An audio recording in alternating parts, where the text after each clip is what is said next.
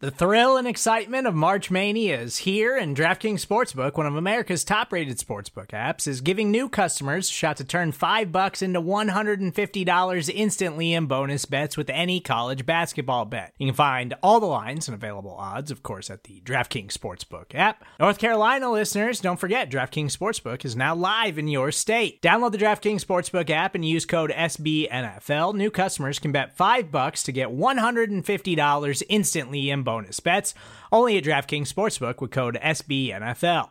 The crown is yours. Gambling problem? Call 1-800-GAMBLER, or in West Virginia, visit www.1800gambler.net. In New York, call 877-8-HOPE-NY or text HOPE-NY. In Connecticut, help is available for problem gambling. Call 888-789-7777 or visit ccpg.org. Please play responsibly on behalf of Boot Hill Casino and Resort. 21 plus, age varies by jurisdiction. Void in Ontario. Bonus bets expire 168 hours after issuance. See dkng.com/bball for eligibility, deposit restrictions, terms, and responsible gaming resources. Code of conduct. Good morning, good afternoon, good evening, and good night. This is not the Code of Conduct with the King podcast, but this is a special edition of the Overreaction podcast, still brought to you by the Buffalo Rumblings Podcast Network. I am your guest host, Jay Spence the King, and today I am filling in from my man, my partner in crime, Joe Miller. Joe Miller Wired, the smooth operator with the voice. And I am being joined today by Mr. Exclusive himself, none other than Mr. Bruce Nolan. So I hope you all enjoy this episode. I will not have a monologue for you guys. We're just filling in. So leave us some comments. Let us know how you feel. Go Bills.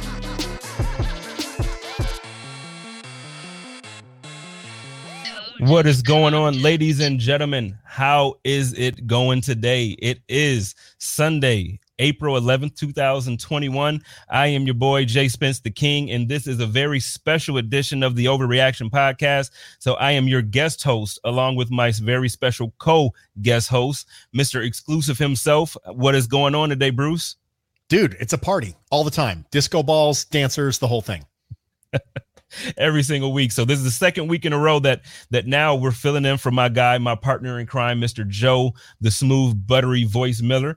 And he will be back with us this week, I believe, for the Hump Day Hotline, if I'm not mistaken. So you can all look forward to hearing from Joe again as he and his family travels back to Buffalo from, I think he went to Disney World, if I'm not mistaken. I don't know. Everybody should go at least once. So tonight, Bruce and I have a very fun episode lined up. We're just going to talk a little bit about the needs that we feel like are not being talked about. We're going to kind of bounce some ideas off of everybody in the chat. So we do and would love some participation tonight. So let's get started. So Bruce, where would you like to start? Let's start off and make this comfortable for you. Well, let's start by talking about the premise. So the premise is that you start to kind of get into some draft fatigue at this point in the offseason. We've done 400 million mock drafts at this point, and we have sort of solidified ourselves to the point where you start seeing the same names over and over and over again, and everyone's pretty much said what they're going to say, because free agency has a chance to change the narratives on needs for a team. So sometimes you go through and the offseason is all about this and this and this, and then all of a sudden there's a big free agent move and it just changes the whole thing. It's a massive pivot for the entire offseason. Last year, we saw that with the Buffalo Bills trading the 22nd overall pick for Stephon Diggs. And all of a sudden, mock drafts look a lot different. And so this year, once free agency starts to kind of die down a little bit, draft mock season kind of swoops in and sucks up that vacuum. And instead of free agency talk, now it's draft. And as you get to about the middle part of April, it's like, okay, you know what?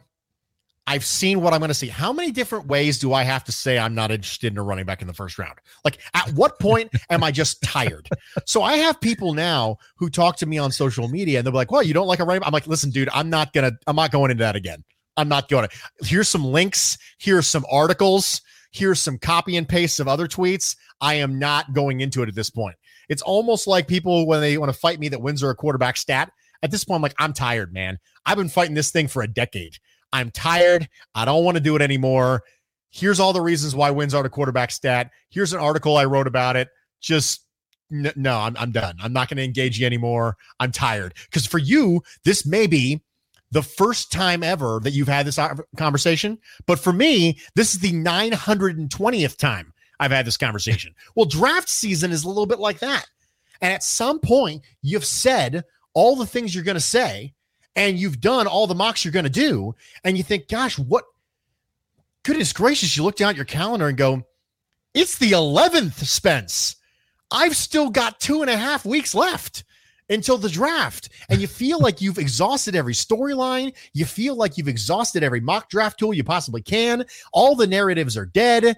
And there's no massive free agent moves that are going to spice up the opportunity at that point. So for me, it's one of those scenarios where, hey, here's what we're going to do. We're going to have a discussion, you and me right now, on some under the radar needs, something that wouldn't immediately pop up as being a goodness gracious, we have to address this. We're not going to talk about, corner. We're not going to talk about running backs. I've done enough of that. We're going to talk about some other stuff that if the Bills draft one of these players in day 1 or day 2, or even early day 3, and you might think to yourself, goodness gracious, does that really fill a need? I did an entire podcast this past week about needs being deeper and broader than you think. Well, this is a nice capstone to that concept, that there are some deeper needs and there's some opportunities to fill them in the draft. Well, so there are a few positions of need, or not, I guess, not dire need as other positions, as fans would like to say. So I think starting off, I think you and I would agree that we can still use some reinforcements on the offensive line. Yeah, I would agree with that. I think that one of the things that has sort of lulled that narrative a little bit is the re-signing of John Feliciano, and I don't think it should. I don't think that the re-signing of John Feliciano should make this team or the fans of this team feel like somehow we're good on the offensive line. We don't have to do anything there moving forward. First off, John Feliciano's contract is a lot more manageable than it initially appeared, and it's certainly a lot more manageable than was initially projected by Spotrac, which was $8 million a year, which I said was bonkers. Well, the actual contract is a lot closer to $5 million a year. And when you look at that and you think, the Bills had a guy who was a swing offensive interior lineman named Spencer Long, and he was on a $4+ million contract. So it's not crazy to have John Feliciano and Cody Ford specifically have their spots up for grab. It's not insane to think that we can upgrade at that spot. And I think that we were thinking going into the offseason that maybe John Feliciano walking was an opportunity to upgrade. And then all of a sudden he resigns and we just kind of dismiss the narrative. So I think that both Cody Ford and John Feliciano are players who can be upgraded from. And I think that if the Bills were to go with an interior offensive lineman day 1 or on day 2, I think there's a reasonable chance they can usurp one of those players for a starting guard position. And I also think with recency bias, as far as this position is concerned, I think fans have also kind of started to look at the signing of Forrest Lamp as like, okay, so Brandon Beane, now we got another second round, previous second round pick, for as a guard. So we're probably set there. We got competition. We're not going that way. Listen, I forget who said this to me directly, but it was like the most honest and the best way to describe the situation. Forrest Lamp is, or he was the Chargers version of Cody Ford. Like he was literally their second round pick who they expected to come in and develop and be the player that we expect Cody Ford to be. And it just didn't pan out that way. Now, I'm not saying that he doesn't have the talent to come in here and potentially turn around and become one of the best guards that we've seen as of late. But the thing is, everybody does not have the same story as Darrell Williams. When you get one of those prove it deals, everybody doesn't come in and turn it around and say, yeah, go ahead and give me that extension now because I earned it. Now, would it be nice? Absolutely. It would be great if we got, phenomenal play out of Lamp and then Cody Ford woke up and decided to be awesome. So we have both guards and both tackle positions just taken care of. I just don't think that's the likely option. So going into the draft and what you see still left in free agency, if you wanted to address that offensive guard position, where would you go?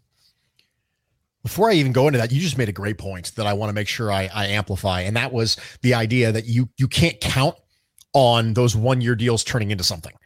Sometimes they do. And Darrell Williams comes along and Quentin Spain comes along and they actually play well on those cheap deals. And that gives you an opportunity to sign him to an extension. Now, obviously the Quentin Spain deal didn't end up working out for us. We ended up cutting him a couple games into his extension, but the opportunity exists, but that doesn't mean you count on the opportunity. So this is really important. And we do this all the time. What we do is we bank on ceiling. But ceiling by its own definition is something that doesn't occur all the time. Because if it did, we would just consider that the mean, but it's not. Ceiling is the absolute best case scenario for a player. So why on earth do we as fans assume ceiling? We just assume that every player is going to hit the ceiling. Now, I understand that Sean McDermott says, come here to Buffalo, become the best version of yourself. I get that. That's wonderful. And it's a great motto and it's a fantastic slogan. But this idea that every single player is going to reach their ceiling, if that was the case, we wouldn't call it a ceiling. We would just call it a normal expectation. But that's not what you do. You don't bank on ceilings. There's a risk management component to these things. When you acquire players and you acquire assets, there's a risk management component. You don't go ahead and just assume that they're going to maximize all their talents, because the fact of the matter is they're probably not. Yep. The vast majority of players are not going to hit their ceilings. That's just the way this works. That's the reason why they call the draft a crapshoot, is because you have high second round picks like Cody Ford and Forrest Lamp who don't meet potential right away. And they might not ever meet potential. Benjamin. Sorry, Kelvin Benjamin. Sometimes it just doesn't work. And so that's the reason why you can't assume ceilings. And I feel like we do that sometimes. We sign these players and we go, oh man, they underperformed, but they're going to bounce back in Buffalo. Okay, well, they might bounce back in Buffalo. And if they did, that'd be great. And it still can be a good signing because the possibility of what they could bring is worth it. It's a value proposition, right? What is the risk versus what is the reward? And if the risk is low, which in the case of Forrest Lamp it is, and the reward is high because he's a really good athlete, he was well thought of coming out, had some really significant injury problems. So if you have a low risk and high reward, sure, let's do that. But this idea that there's no risk and guaranteed reward, that's not what it is. If that was the case, everybody would have signed him and they would have signed him for a lot of money. But that's not how this works. So I think what you brought up there is a really good point. And the fact that what we do is we assume ceilings. And reality, it's probably a lot safer to just assume floors and say, listen, if he gives us more than that, that's great. And this is the same stance that I take with Christian Wade and the same stance that I take with Trey Adams. If they give us more than undrafted free agent stuff, then great. But I'm not going to assume that. I'm not going to consider, hey, that needs taken care of. I have Trey Adams. I'm fine. I have Christian Wade. I'm fine. I have Forrest Lamp. I'm fine. Absolutely not. I would rather assume that they're not going to be able to make a significant difference and make sure I'm hedging myself. And then if they do, then great. I have Darrell Williams. It's the same thing they did with Darrell Williams last time. They brought him in and they thought Cody Ford was going to be starting right tackle. But Darrell Williams showed out so much in training camp that they moved Cody Ford inside and he became your right tackle. If you have those problems come up, great. It's great problems to have, but you can't assume it. So before I went into interior offensive line prospects, I just wanted to amplify that point that you made because it was a really good one.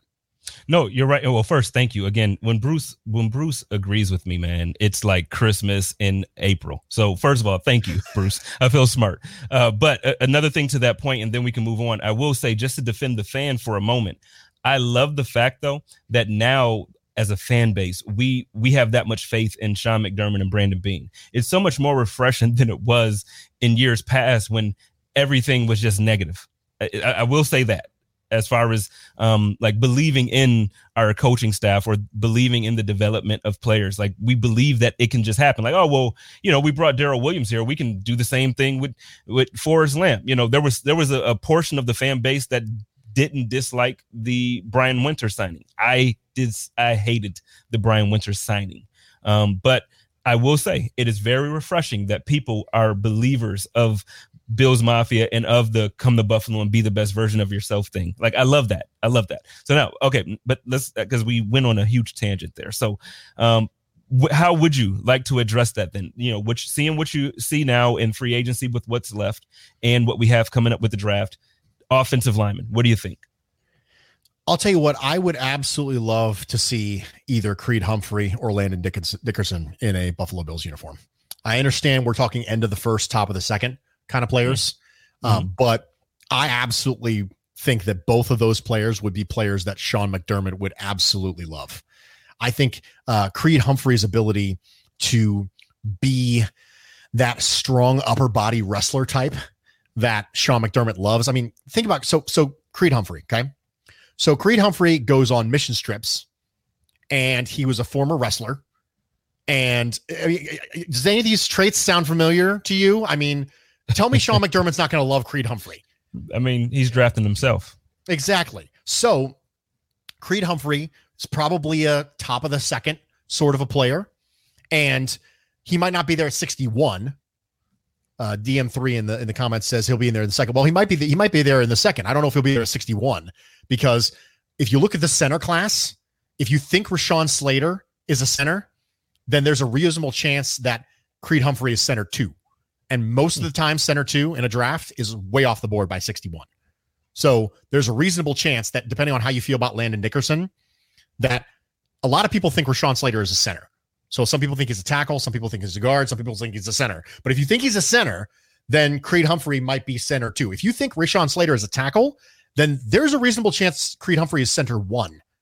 And center 1 is very, very rarely on the board at 61, just historically speaking.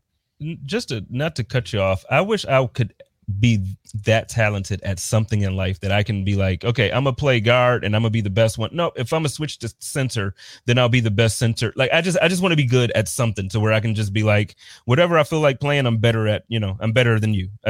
Just isn't that what you're doing right now, Jay Spence? No. He's like, man, I'm going to be a podcaster, but I feel like maybe I jump on a live show when I do this, and then I'll bring Bruce on. I don't even turn my camera on. What the heck? It doesn't even matter. Let's go. You know, is that what you're doing right now?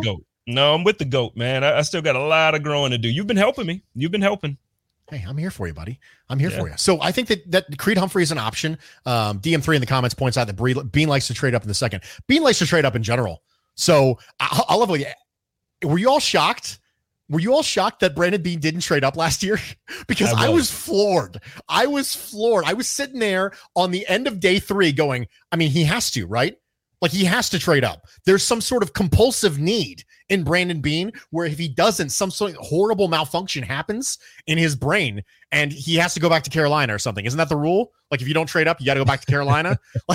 And he didn't do it. So I was shocked. I was floored that he didn't trade up. I was absolutely floored. So I wouldn't be shocked if he did it. And one of the things that his free agency strategy does is it gives him the ability to do it if he wants to. And that's one of the reasons why you see him try to plug positional holes and numbers before the draft so that he doesn't find himself going, gosh, I need bodies. Because if he says, gosh, I need bodies, then he's going to be less likely to trade up. He doesn't want to do that. So I do think that Creed Humphrey is a great example of that. Landon Dickerson's a great example of that. Now, Landon Dickerson has very serious medical issues. I mean, this is a torn ACL. This is a lot of medical things. We have a couple people who are Bills targets who we've been talking about. Landon Dickerson being one of them, Caleb Farley being one of them, Jalen Phillips, who was just mentioned in the comments by Spin0481. These are all players who really probably should be drafted higher. And being able to guess correctly on their medical is going to be a big part of doing this correctly as far as this year goes. So I think Creed Humphrey is an option. Landon Dickerson is just a mean man. He is somebody who I just really enjoy watching his film. I think Elijah Vera Tucker is a player that I think will be off the board long before the Bills gone. But I'm never a huge trade up in the first round guy because unless it's a quarterback, because you got to give so much assets. But if Elijah Vera Tucker is sitting there in the mid 20s and Bean were to go get him, I mean, I wouldn't hate it. I wouldn't be thrilled about trading up for an interior offensive lineman, but I absolutely I cannot possibly explain to you how much I love Elijah Vera Tucker. It's hard for me to explain in words how much I love Elijah Vera Tucker. So I think with those three names, those are your first round, high second range-ish interior offensive linemen. If you wanted to address it early, you address it with one of those three players. Okay. And before we hopped on, before we actually went live, I said, so, because you gave me this topic and I just tried to do some research so I could sound smart in here. And one of the guys I looked at and where I was looking at maybe a second round draft pick was Trey Smith. So to me, Trey Smith of Tennessee, I think would be an immediate upgrade to John Feliciano. Maybe forward. And this is kind of where we picked up prior to going live, is where I was saying that you made a point to me last week where it was like a light bulb came on in my head. And I'm like, yeah, he's right. Because you said, we try to give him this excuse that, well, they drafted him at right tackle, then they put him at right guard. Then they moved him to left guard. Then they moved him, so we try to give him an excuse that he's tried all these different positions, which is a fair, I guess, complaint. But the thing is, he hasn't put together a, 3 or 4 game stretch in any position where we're like, Cody Ford looks good. Like, I can't remember a time in the league where I said Cody Ford looks good. So I would also look to somebody like Trey Smith and see if maybe we could upgrade one of our guard positions there. How do you feel about Trey Smith, or do you know much about Trey? I like Trey Smith. The thing I like about Trey Smith is everything that seems to be special about Trey Smith is from the waist up. Okay. So if you look at guards and you look at players in general, one of the things I've said before is that scouting offensive linemen is a lot like scouting defensive backs. And what I mean by that is you separate out their upper body from their lower body and you scout them independently. So with defensive backs, you're scouting their hips and their feet and their movement. And then you're scouting their hands and their ball skills and their head and all this stuff like that. It's 2 separate evaluations. And so sometimes, I don't know, maybe I'm the only one who does this, but I'll separate them out when I do that. With Trey Smith, the thing that's interesting to me is I think there's room for him to grow because the upper body is not worrisome to me at all.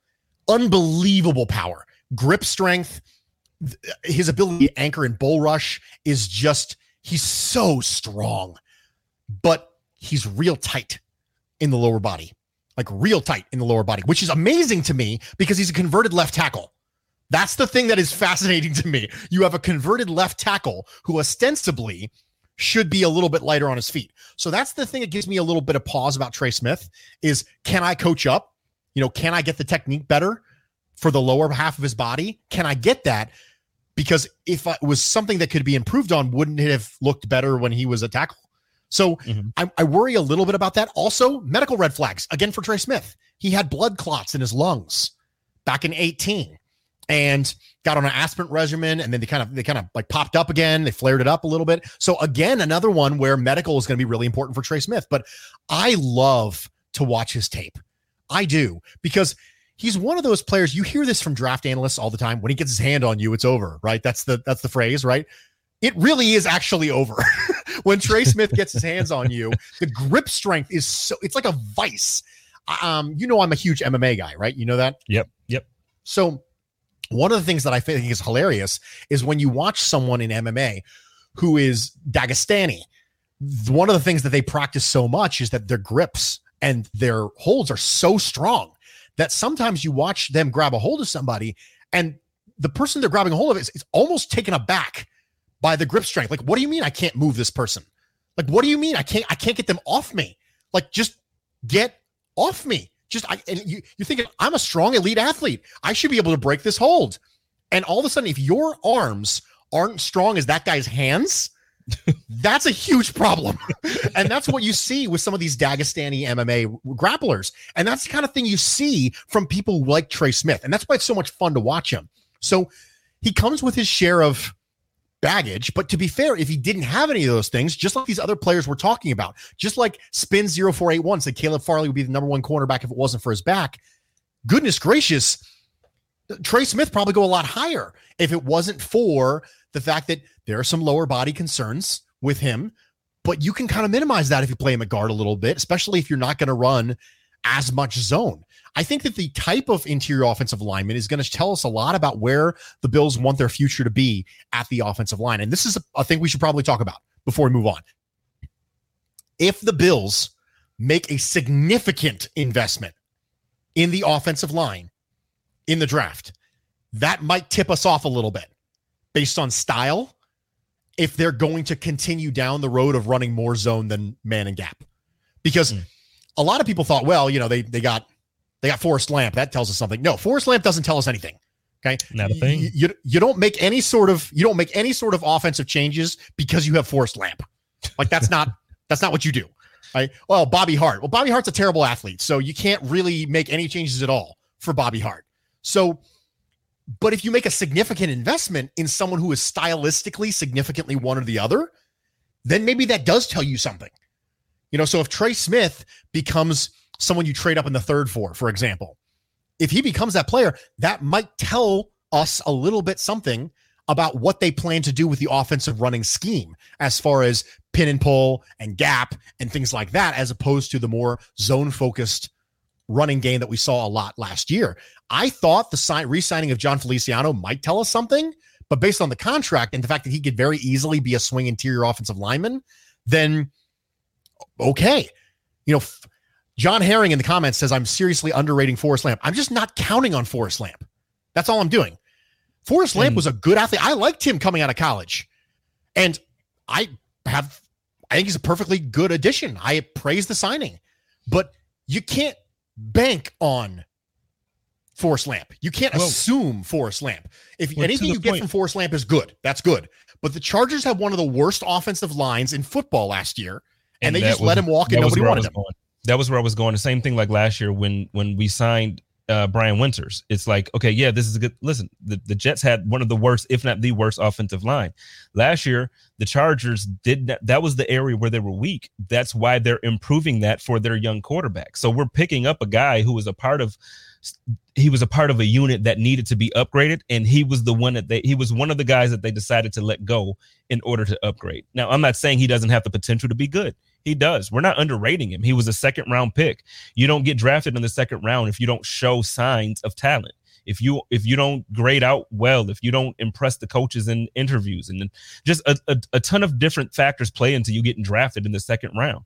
He's exactly what it's our same situation with Cody Ford. Like I mentioned, Cody, we drafted him in the second round and we thought he was going to come in here and shore up that side of the line, and he did not do it. And that's what happened with Lamp. So I don't think we're underestimating him or underrating him. I just don't think, or maybe I think that some of us maybe value him a little bit more than we should. We value what we think he can become. That's what we do. Yeah. And I agree with you on what I think he can become. I think that the place where I depart from you is the probability of him becoming that. We both acknowledge that there's a ceiling there with Forrest Lamp. We both acknowledge that. I think everybody acknowledges that. However, acknowledging that and then assuming that are two very different things. We both acknowledge the ceiling, but the probability of reaching that ceiling is something. John Herring says Forrest Lamp gave up 2 sacks coming off a torn ACL. Yes, that's true. Quentin Spain gave up 0 sacks in 2019. Sacks given up in a vacuum is not a great way to evaluate offensive linemen. So Quentin Spain was famously Mr. No Sack, and then we cut him and nobody really blinked an eye because he was a perfectly reasonable offensive guard. He was fine. He was fine. Quentin Spain was fine. When they re-signed him, I felt the same way I did with the re-signing of John Feliciano, which is, it's fine. I'm good with it. Yeah. So I don't think interior offensive line is something we can just say, yeah, we're good there. We might be if the stars align and Feliciano, another year removed from his injury, is better, and Cody Ford hits his ceiling and Forrest Lamp hits his ceiling, then we're looking pretty good at interior offensive line. But yeah. I'm not counting on any of that. I'm not counting on any of that stuff. Oh man, if they hit their ceiling, we have an all pro. Every single one of those guys on the line will be all pro because Dawkins, his ceiling to me is all pro. Is he going to get there? I don't know. I hope. Cody, the film on Cody out of college, I was excited. I wasn't happy when we drafted him initially because I wanted us to go wide receiver that year. But still, I mean, looking at the film, his potential. Yeah, we should have an all-pro line there, man. We should. Let's switch it up a little bit here because we're still talking about needs that I guess we're not talking about anymore. Same thing, the trenches. Let's switch it over to the defensive line. I know the interior defensive line kind of has some questions. Before I talk about that tackle position, because I do know like that's what we're going to talk about really quickly. Before we went live, I was looking at like everything that was trending around the NFL and all that stuff. And I saw that Jadeveon Clowney is it looks like he's having some conversations with Cleveland. And I mentioned to you, like, you know, I know he's not the guy at the top of the list anymore. Like I know he's not the Clowney that we thought he was going to be, even though he like, man, he seems to be like athletically gifted, just like a freak of nature, a freak of God. But he didn't pan out that way. I would love to plug him in. You mentioned that the Bills, you know, appeared to have gone in a different direction with that signing. How would you look at Clowney, you know, in this type of team, or you know, are you happy with the move that we made instead of Clowney? We just keep waiting as an NFL organization for Clowney to be something that he's just not. That's what we do. We just keep waiting for him to be a consistently dominant pass rusher. And he's just not. I don't think he's ever going to be at this point. He's a perfectly reasonable pass rusher who's always been a perfectly reasonable pass rusher and a very, very good run defender. And that doesn't really line up with our perception of him. And that's one of the things that free agency is all about. Free agency is all about having your perception of yourself as a player line up with some team's perception of you. Not the NFL's perception of you, just one team's perception of you. So what you think you are has to line up with what they think you are. And that doesn't happen often for Jadeveon Clowney, which is why he always signs so late in the offseason. Because there's an opportunity for him to get money and he sits on it and he goes, you know, I'll just wait. And then so teams go other places and they fill out their needs. And then he'll sign on the eve of training camp with someone. He'll sign before the draft, maybe with Cleveland for 1 year. I mean, does Jadeveon Clowney get out of bed for less than $10 million? I don't know. But Jadeveon Clowney for me is always just fine. He's a fine player. There's nothing wrong with Jadeveon Clowney. He's fine. However, it's never going to line up with that name. That name, Jadeveon Clowney, everyone thinks there's something still there. There's something still there. Dude was drafted in 2014.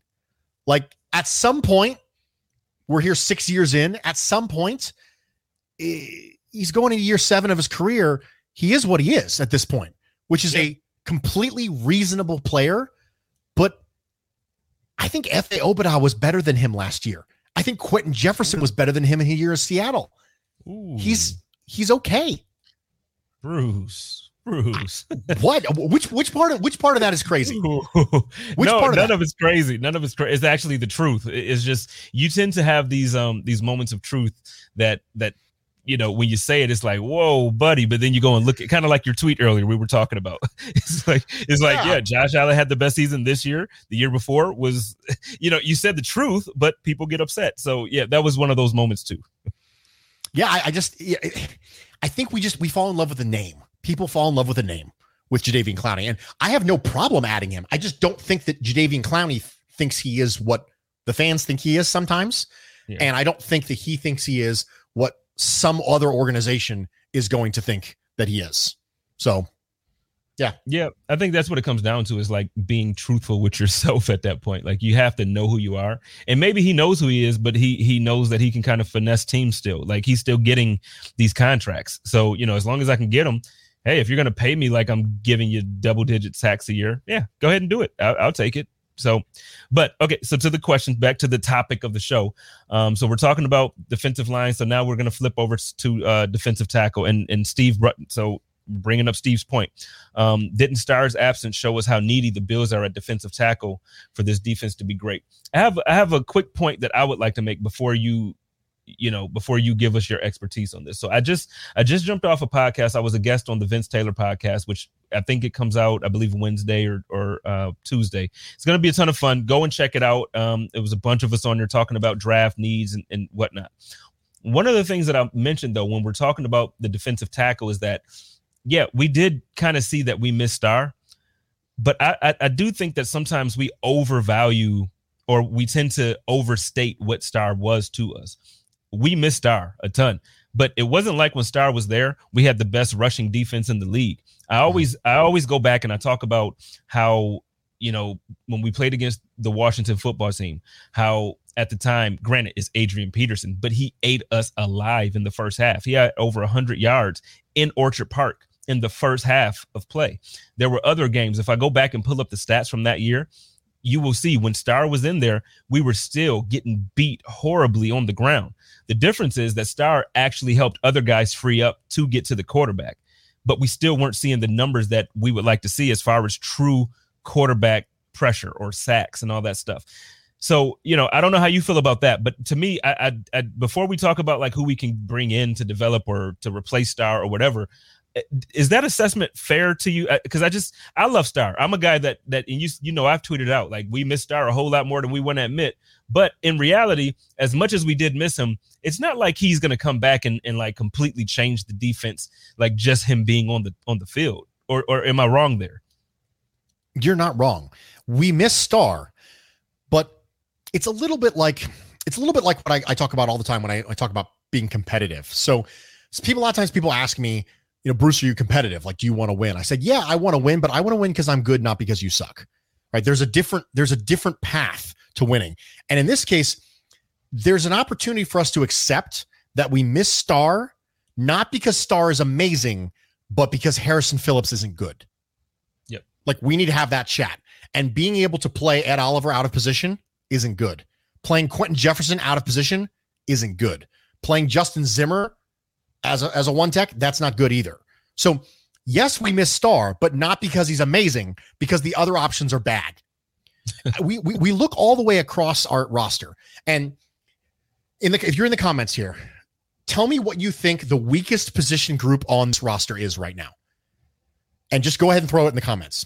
And as I'm stalling to hear responses here, I would imagine that a lot of people are going to say the same thing, which is a position that got taken a lot in previous mock drafts, and that's running back. A lot of people are going to tell you that the weakest position on this team is running back. A lot of people are going to tell you that. Vlad says defensive end. And a lot of the argument for taking a running back in the first round is it's the weakest position group on the team. I don't think that's true. I think one tech is the worst position group on the team, because you have one person at a position who's passable. That's what you have. One person at one tech who's passable, and it's Star. Harrison Phillips is not it. Ed Oliver playing one tech is not it. Quentin Jefferson playing one tech was not it. He won't be doing it this year because he'll be playing for a different team. But F.I. Obada, who you just got, I want to see him at one tech. So this is a need we're not talking about. This is a need we're not talking about. And I think we're not talking about it because of what you said. We're not talking about it because Star's coming back. And that's great. Congratulations. You now have one passable player. You went from 0 to 1. It's a little bit like when someone I really don't like does something cool and I go, hey man, you just moved up a notch in my book. That puts you at notch number 1. Congratulations. You're off the bottom now. And that's what Star coming back is like. Star coming back is like, congratulations, you now have a passable player at the position. And we went through the entire 2020 season without a passable player at the position. So now you do. And that's great, but now you have one passable player at a position. I think one tech defensive tackle is the worst position group on this team. Hands down. And this is a guy who's pounding the table for corner. Now, that doesn't mean you should invest a first-round pick in one. That's not what I'm saying. If punter is the worst opportunity that you have on your roster, the worst group that you have, that doesn't mean you should spend a first-round pick on a punter either. Right. Because one tech defensive tackles are not worth first round picks unless they're elite pass rushers from a nose tackle position, which is very, very, very rare. Unless you can play one tech and be a dominant pass rusher, constantly eating double teams, unless you're Vita Vea, for example, maybe someone even a little better than him, you're not worth the first round pick as a one tech. So I don't want to see the Bills take somebody really high to fill that role. But like it's being talked about in the comments, you can get one on the back half of day 2. You can get one in the first half of day 3 because they're devalued. The reason why people like Tyler Shelvin and the person who you're going to bring up in a minute, the reason why those people are going to go late day 2 is because it's a devalued position. So that doesn't mean just because I think it's the weakest group on the team, I want to draft it high. But we need to have a real discussion about it being the weakest group on the team, because it is. I'm trying to think if I want to call it the weakest group on the team. And I guess for me, like I personally feel that tight end is. And I know we made some improvements and I know people love Dawson. I feel that we've gotten more production, which sounds bad because you're right. We've had guys playing out of position on that D line there, but we don't get anything out of that tight end position, man. Like nothing. I think we have two passable players at that position. Two passable players. I think Dawson Knox is passable, and I think that Jacob Hollister is passable at tight end. And when I look at the defensive tackle position or the one tech, I see one passable player, like one person I want to have on my roster. I'm completely okay having Jacob Hollister on my roster, and I'm completely okay having Dawson Knox on my roster, and I'm completely okay having Star Lotulelei on my roster. Harrison Phillips, I will not be interested in re-signing Harrison Phillips when his contract is up. Okay. That's the way that I look at it anyway. How many bodies do you have that you're okay with? And Harrison's not one. I got you. Harrison's not one of them. Okay. Well, so staying true to the topic. So one of the guys that I looked at, and like I said, I just did the Vince Taylor podcast. So this was one of the guys that I actually mentioned on there as well. And he just dropped it. So I thought it was coming out later this week. I just got a notification that he dropped it now.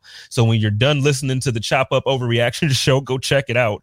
But one of the guys that I looked at talking on that show was defensive tackle from North Carolina State, was Aleem McNeil. I think this guy, listen, he's strong, man. He's athletic, but he's strong. Like upper body, it just seems like he just beats people up. And I would love for the Bills to get somebody like him in the 3rd round. I think he'll be there. I think he's definitely. I think he'll be an upgrade to Star, even though he's young. I don't think he's a guy that's coming in that's going to be a all pro or a Pro Bowl player. Like when we were looking at him, I think he's going to be a starter though. And I think he's going to be a guy who can absolutely put some pressure on the quarterback, help out with that run game or, the defensive run game. I think we need somebody like him. Yeah, I like him. I wonder a little bit about the size not being quite what I want it to be. I think it was Lance Zierlein. I think it was Lance Zierlein, the NFL.com draft guy who compared him to Kalen Saunders. Do you remember Kalen Saunders coming out? He was a big Senior Bowl guy, and he ended up getting drafted by the Chiefs. And he's been okay. He's been fine. I feel Aleem McNeil that's a pretty good comp for him. And you worry a little bit about someone who's 6'2", 315 ish. And you're like, okay, is he big enough? Right? Is he big enough? Especially when someone who is a little bit, he's not explosive necessarily. He's not overly quick. And so you think, okay, if he's not overly quick and there's some concerns maybe he's not big enough, is he going to get caught on reach blocks a lot? Right? Is he someone who's going to be able to really plug up what you want? Or does he just not have the length necessary? Because if you think about it this way, so think about like an either or proposition when it comes to defensive linemen. Okay. Either you have quickness to get out in front of reach blocks, or you have length to stay off them. One or the other. Ideally both, but hopefully never neither. It's a little bit like when you're evaluating cornerbacks. When you talk about press, you've heard me talk about press chronology a lot. You notice that? Have you ever noticed I compare everything to playing cornerback? Have you ever noticed that? Everything there's a reason for that. right? There's a reason I compare everything to playing cornerback. It's because I am of the opinion that cornerbacks are the best athletes on the field. And I am overly biased because that's where I coached and that's where I played. So I am overly biased toward that. Mm-hmm. However, when you're scouting a corner, right, I would like to have good length, or I'd like to have incredibly quick feet. Ideally both, but hopefully never neither. It's the same thing with defensive tackle prospects. I'd like you to have really good quickness or really good length, but preferably both and hopefully never neither. The thing that worries me about Alim is he's very, very strong, and that's great, and that's awesome. But I worry about the length combined with the lack of quickness. Is he someone who's just going to get stuck a lot? Is he someone who's just going to get stuck? Now, he doesn't have the health conditions, which is one of the first people we've talked about so far today who doesn't have any health problems that showed up. But if you'll notice from Kalen Saunders' NFL career and his trajectory, that's something that has stuck out a little bit with Kalen Saunders. And so John Herring is speaking to my my greater senses here with, I still think corner is the 30th pick here in the comments. From your lips to God's ears. I have a feeling that if the Bills pick a corner at pick 30, my Twitter is going to light up like a Christmas tree. People are going to go, Bruce, how are you feeling? I'll just put the GIF from old school. We're going streaking. I'm hoping it's Caleb. I'm hoping it's Caleb Farley. I'm hoping it's Caleb Farley too.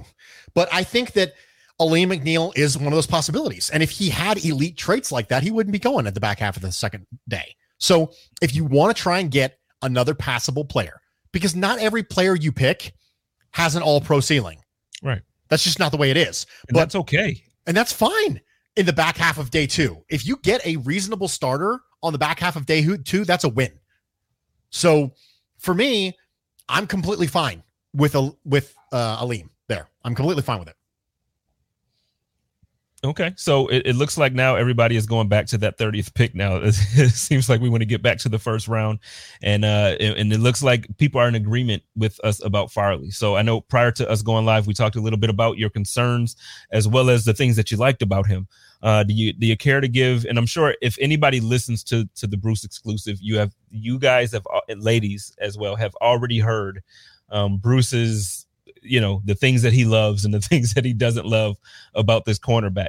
But Bruce, what do you think about Farley, man? Why would you like for the Bills to take him if he's there at 30?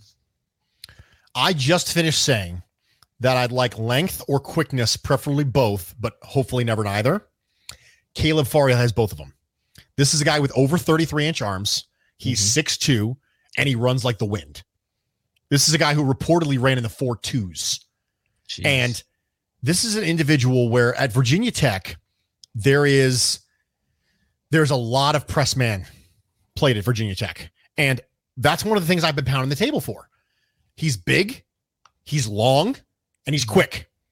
And those things really, really are a good trait when you come to corners. And I think Patrick Surtain from Alabama is more technically refined than Caleb Farley. So I made a comment to you that Caleb Farley would probably compete to be CB1 for me if he didn't have medical issues.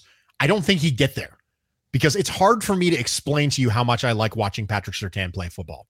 It's difficult for me to enumerate that. And this is a guy who doesn't typically run out of words to say, but Patrick Surtain, I just want to draw a bath, grab a glass of wine, put on some Patrick Surtain film. It's just a good time. It's a nice way to unwind after a stressful week because it makes me happy. He's not on that technical level, not quite like that.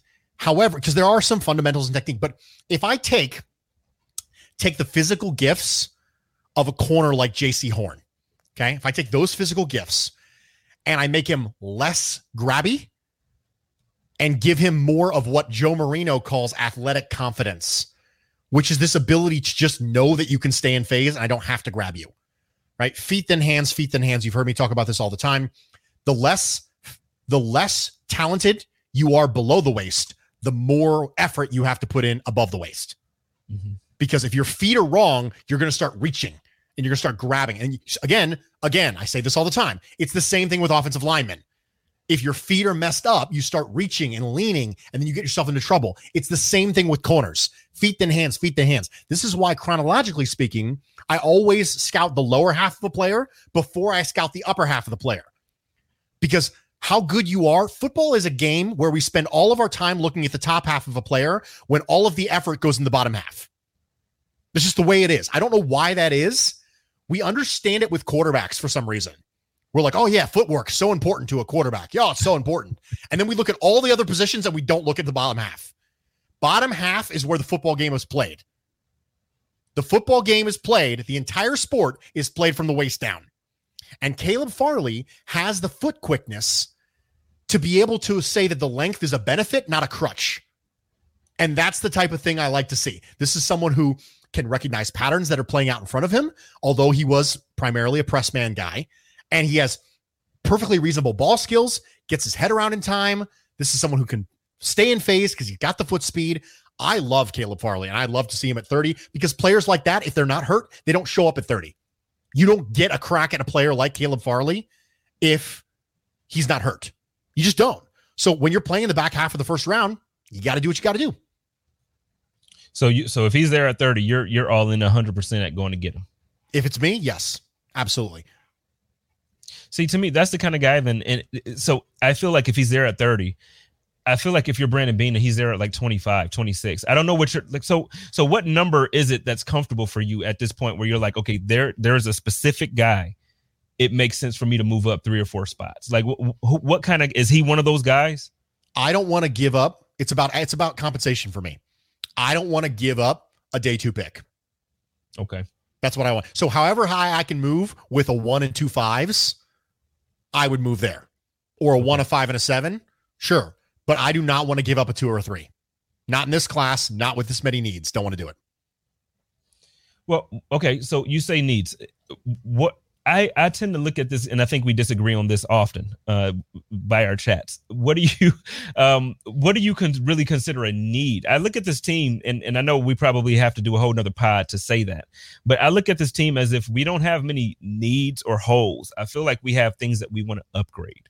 And when I hear needs, it makes me feel as if, I just don't think we have to upgrade everywhere, man. I just don't.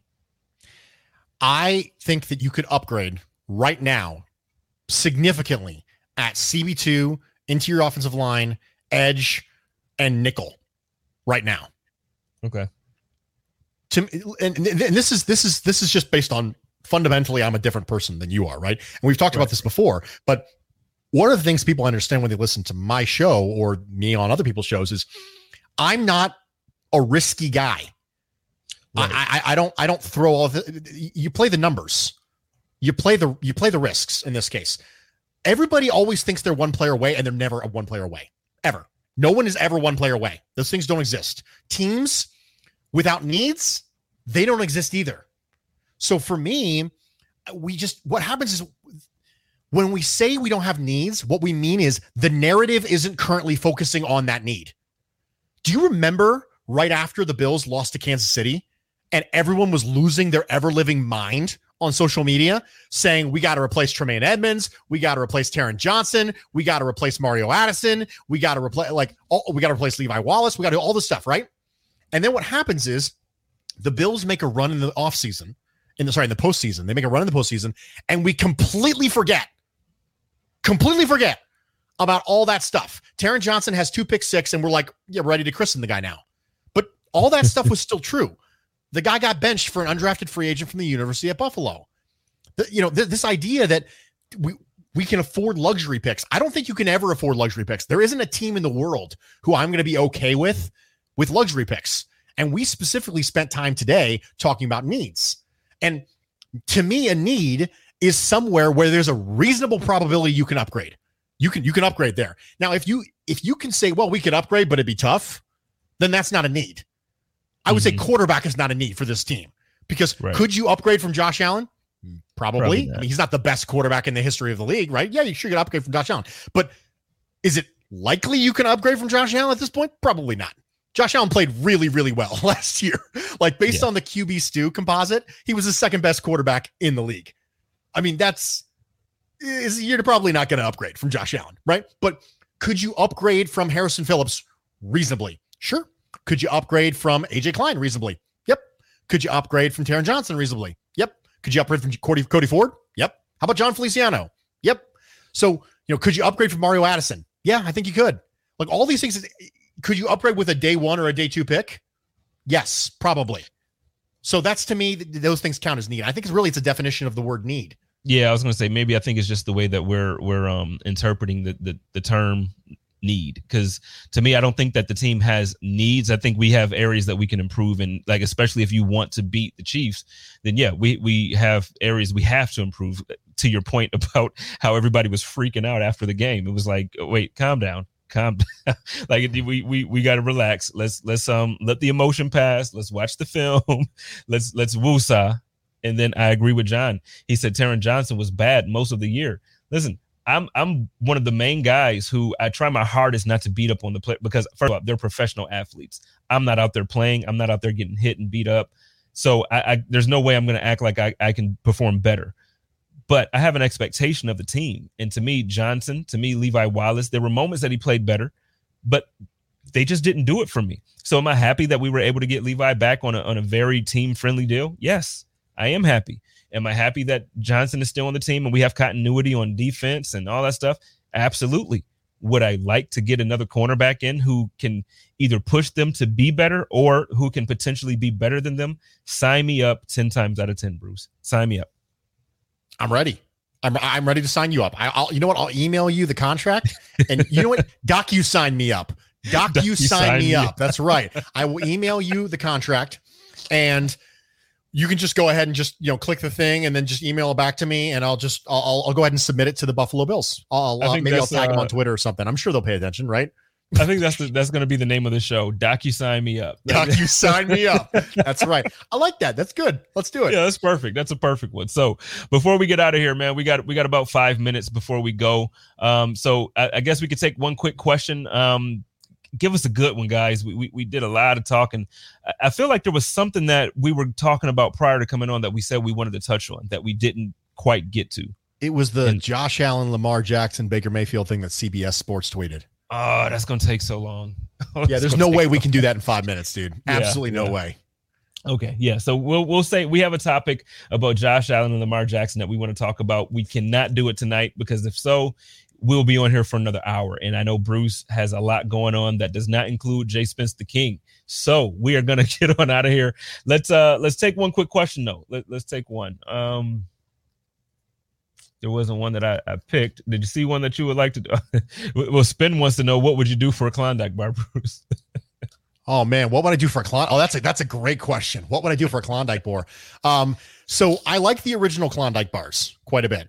I don't like the mint Klondike bars. So I think I need a clarification on that. What draft pick is worth a Klondike bar? Grant says that's a really, really good point. I would trade. I'd probably trade a 7th round pick for a Klondike bar, depending on how hungry I was at the time. I do like Klondike bars overall, but dude, I don't know. Have you guys ever been to like a theme park in the summer? Tell me that Klondike bars at those places don't hit just differently. They just hit differently. The ice cream at the theme parks. You guys remember Dippin' Dots when you were a kid? You remember Dippin' Dots? Dippin' Dots was supposed to be the ice cream of the future. Well, here we are in the future, and I don't see it anymore. I think I got lied to by Dippin' Dots. But that stuff just hits differently, man. It hits differently when you're at a theme park. It does. And I'll tell you what, kind of thing. If you haven't tried it, everybody, please go out and try the Heath Bar Klondike Bar. I'm telling you right now, you will not regret it. You will love me forever. You will love Jay Spence the King forever if you try it. Promise. No, John, I would not train Dane Jackson for a Klondike bar. I think that there's absolutely not. I think there's a chance Dane Jackson is a slightly upgraded version of Levi Wallace. And if that's the case, then he's a perfectly rosterable player. And if I guarantee myself a perfectly rosterable player, then that's to me not worth a Klondike bar. Well, I like Dane anyway. I think he could potentially end up as a very, very important part of this team. So I would not trade him for a Klondike bar because I can literally just run to the store and grab a box of them for $5.89. So I'm keeping Dane. So, ladies and gentlemen, thank you so much for hanging with us this evening. Bruce, why don't you give everybody a chance to find you? Let everybody know where they can find you and your content. Folks, thanks so much for being here. I really appreciate it. I appreciate the engagement in the comments section. I love it. I absolutely love it. Thank you for being here. Thanks for doing everything that you do. My name is Bruce Nolan. You can find me on Twitter and Instagram at Bruce Exclusive. And my show, The Bruce Exclusive, drops every Thursday and Friday on the Buffalo Rumblings Podcast Network, along with some smattering of other things. You know, I do a live show that pops up on Thursdays on Locker Room.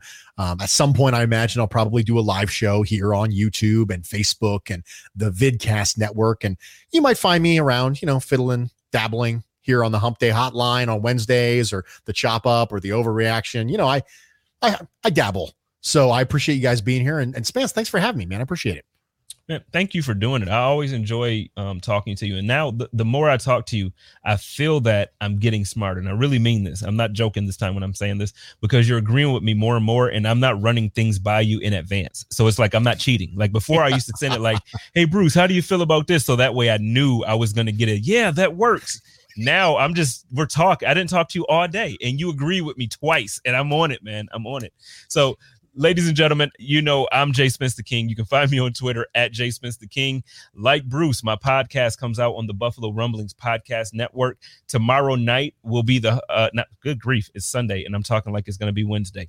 Tomorrow night will be the Code of Conduct. I will have a special guest.